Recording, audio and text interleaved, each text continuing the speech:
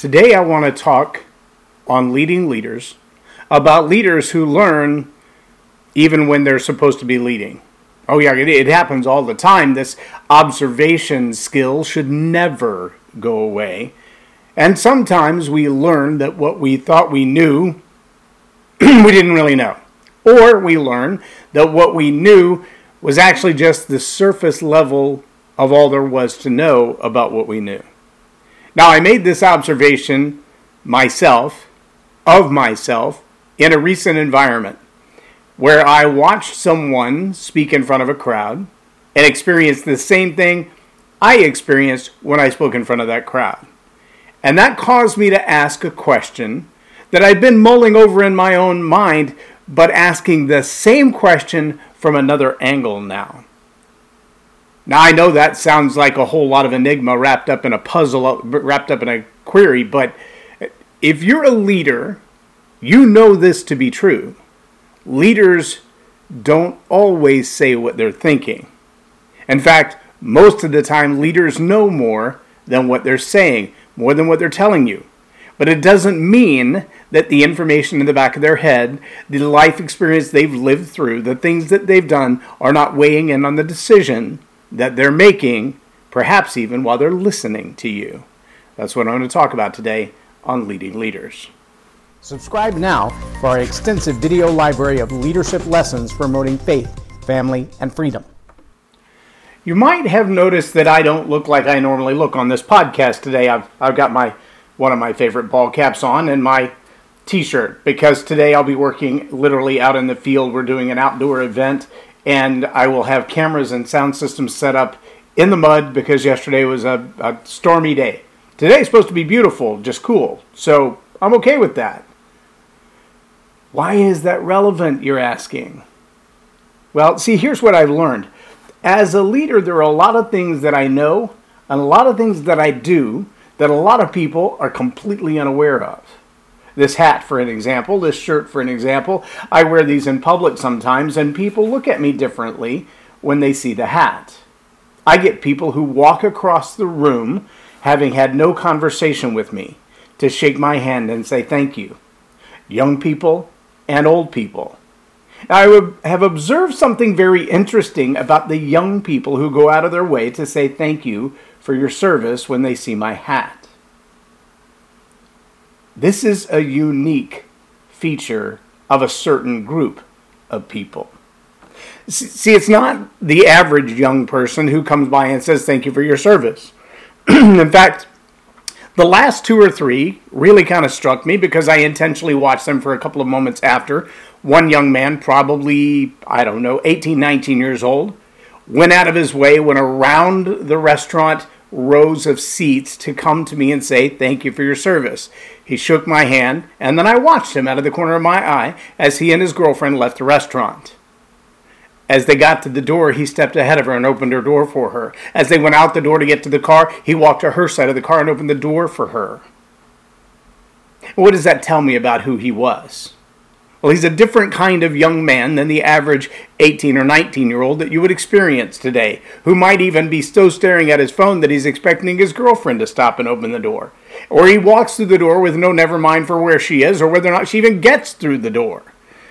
You see, the kind of young man that comes to me and says, thank you for your service, has a different way of looking at the world. Now, I'm not judging anybody else's way of looking at the world. I'm just saying it seems to me that those who express gratitude for service have a heart for service. Let that one sink in a little bit. See, the other thing that I notice is that the older generation of people, my age and older, and even the ones between that 19-year-old and my age, because there's a couple of minutes in that gap, all of those people are grateful. Maybe because they love someone who wears the same hat or one similar. Maybe because they themselves have served. But it's ironic to me the number of people who see the hat and turn and go the other way. Haven't seen any yet. I haven't seen any who are offended by the fact that I was willing to lay down my life for the season that I served and say, I'm here to do what I do for the good of my country because I believe it's a country worth protecting and defending and speaking up for. But the observation I made the other day, that one still had me a little bit puzzled. See, I've spoken in front of a particular crowd, and on occasion that I've spoken there, it seems to me that they're grateful for me being there, and they're thankful for the words that I have to say, and when I'm done, they'll come up and say hello and shake my hand, and a couple will take a picture with me or something of that nature. But for the most part, while I'm talking, they're stone silent. They have nothing to say. And as a speaker, whether you're talking in front of a classroom or a large audience, you know that lack of response is sometimes a little disconcerting, because what you're thinking in your head is, do they not get it? Am I being that vague? Have I not made my point clearly enough? Am I not conveying enough energy and passion with what I have to say to motivate them to at least a little clap, a twitch of the eye, an eyebrow moved, anything? Anything, Bueller? See, when we present to people, we expect to see a reaction from them. Sometimes, in fact, we write into the presentation something a little bit provocative in order to get that response, any kind of response. Anything that lets me know that you're alive and that you're hearing what I have to say and that it matters to you, and I'm not wasting my breath and your time at the same time. And yet I watched someone speak to this same crowd, and this individual was very lively. In fact, the camera person was having a hard time just keeping them in the frame. And they were writing on the whiteboard, and they were talking about things of the past and things of the future, and they were talking passionately about the subject that they're obviously very well versed in, and they got the same deadpan response. I wasn't sure what I was observing, to be honest with you. Have they lost it completely? Why are these people saying nothing? And then the distinguishing factor came out. The distinguishing factor came out when the speaker finished with a nice applause, walked back to their seat, and someone said, "Can we ask questions?" Well, we were over time when I spoke because I talk too much sometimes, but when I spoke, there was no Q&A. When this individual spoke, someone asked for Q&A. And so he said, "Sure, I'll answer questions." Now, he just happened to be seated right next to me at our table, so he had already taken his mic off. He put his mic back on. He went back to the front of the room, and they started peppering with questions. And what I observed was that these questions were deeply insightful. Deeply insightful. These were not just vague questions that were, okay, I heard you say so-and-so, well, what about so-and-so? These were questions that were way below the surface of the content that had been delivered. One of the gentlemen in the room, I know for a fact, is a retired colonel from the Vietnam War, a retired colonel who spent time as a POW, many years as a POW. Also spent time in the seat of a fighter jet. He's not an uneducated man. He's not an unopinionated man.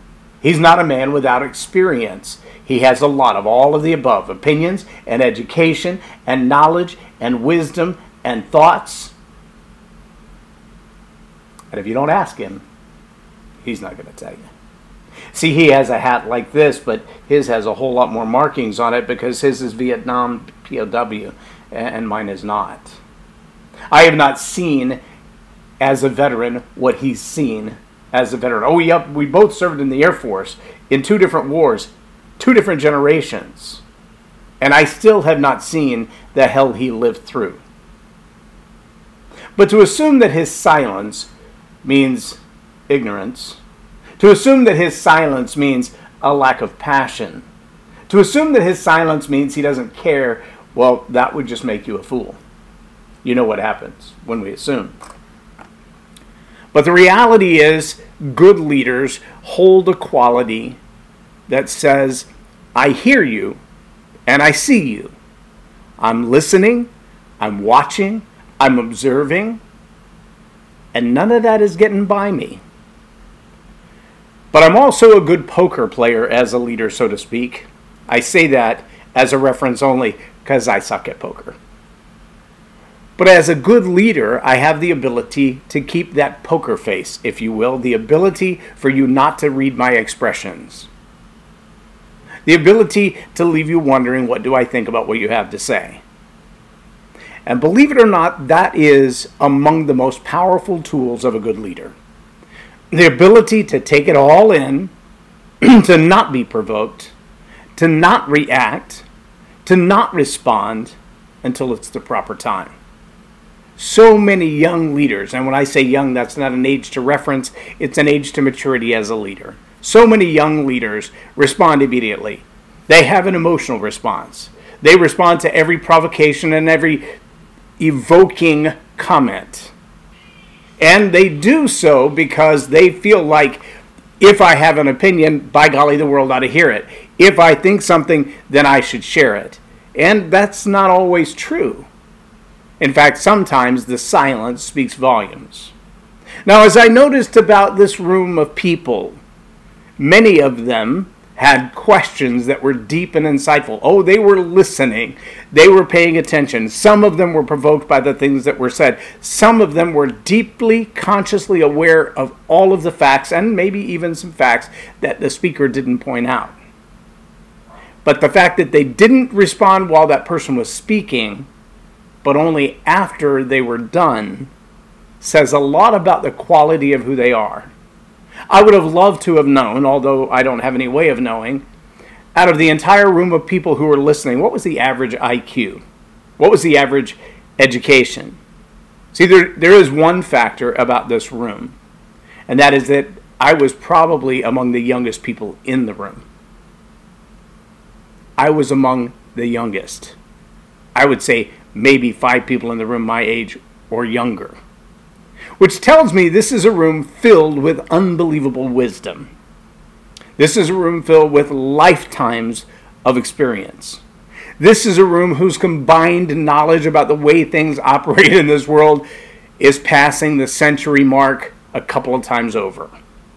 And yet, it's easy to presume that because they're silent, they have no opinion.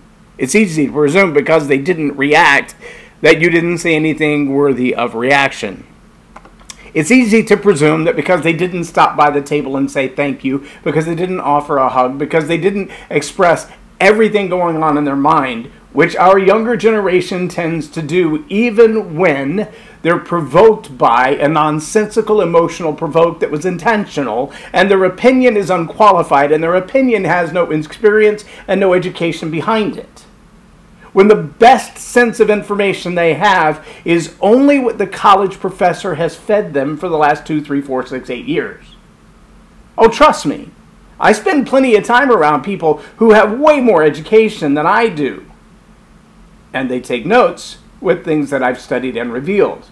I also spend time around people who are half my age but have a college degree who would insist to you that I don't know what I'm talking about because they haven't read what I've read yet. And when they start digging into it, they have an aha moment and they go, why didn't my professor say that? Well, maybe because your professor had an agenda and wanted you to know only what they're telling you. See, I'm on an edge as a leader, and that edge is I think, and when I think, I share my opinions and my thoughts. I'm not the guy very often to sit in the room and say nothing. That's been a problem since I was a kid. Ask my classmates, those people who went to high school with me, who know I will ask a question about anything because I am not satisfied to not know. If I don't understand, I will keep asking you until I do understand. Some people think it's because I'm stupid. I don't think that's the case. I think it's because I have a high desire not just to hear, but to know, to comprehend, and to understand. And so I'm not going to let you off with stating a fact that I should presume to regurgitate. I want to get it. I want to understand. My challenge to you as leaders is very similar to that. I want you to take the time to observe until you know. I want you to walk through the journey and face the hard times and the trials. Don't just read it in a book, but for heaven's sake, at least read it in a book. Don't take the opinions of others as solid gold information. Trust me, All you got to do is listen to 5 different newscasts from 5 different news organizations. 3 of the 5 will repeat exactly word for word what the news story was without ever researching the facts. One of them will just make up facts on their own, and another one, and I'm not pointing out any particular news agency, I'm just telling you about any major news story. You're going to get 5 different opinions on it, but 3 of them will be mirror images of the same thing. If you want to know, you're going to have to experience it. And sometimes the best way to experience, my redneck uncle said one time, a smart man learns from his own mistakes and a wise man learns from the mistakes of others. Oh, I love to sit down and have conversation with Colonel Cordier. Colonel Cordier knows things I have never experienced in my life, and he will share them with you. And sometimes his opinion comes with a little salt. And sometimes his opinion comes with a whole lot of wisdom and experience. Things that you can know from asking an old dude like that you never want to learn from experience. Yeah, you can learn things. Let me remind you, as a leader, sometimes your most valuable tool is silence. That doesn't mean you don't know. Doesn't mean you don't get it. Doesn't mean anything beyond the fact that you have observed. Now is not the time to share your opinion. Oh, it's still powerful, and it's still valuable. I'm reminded of a phrase, don't cast your pearl before swine. See that young man that walks ahead of his girlfriend and opens the door, and walks to the car and opens the door, and says thank you to a veteran when he sees him in a restaurant? That young man's got a different way of looking at the world than does the one who walks into glass walls because he's staring at his phone watching TikTok. Both of them have a valuable future in our world. Both of them need the investment of a leader who's willing to speak into their life and go, hello, anybody home? But at the same time, they're not both ready to hear. They're not both ready to learn. I'm very selective about the coaching clients that I take on. I charge good money for what I do. A lot of money for what I do. But I don't just take on every client who has the money to pay me. I've given the money back on more than one occasion. When I realize the person that I'm investing myself in can't carry the burden that I'm handing them. When I teach people story power, I know that I'm handing them a double-edged sword. I know that for a fact. And in the same way that a good martial arts instructor is very cautious about who they take to black belt. It's not just who pays and shows up for class. I'm very cautious about who I equip to communicate the way that I've learned to equip. Not everybody is worthy of that weapon. And I know that. Which might be the reason that I come hear you speak, and I sit stone-faced in the audience. My eyebrows don't depict what I think. My mouth doesn't tell you what I feel about how you spoke or what you said. Not because I don't know. Not because I don't care. But because I don't think that my opinion would be valued in this moment, or that my opinion would sway your own opinion. Yeah, leaders, they often know more than what they say. But it doesn't mean that what they know isn't weighing heavy on their decisions, because it is. I'm J. Loren Norris with Leading Leaders Podcast, or Tell It Like It Is TV. Have a blessed day.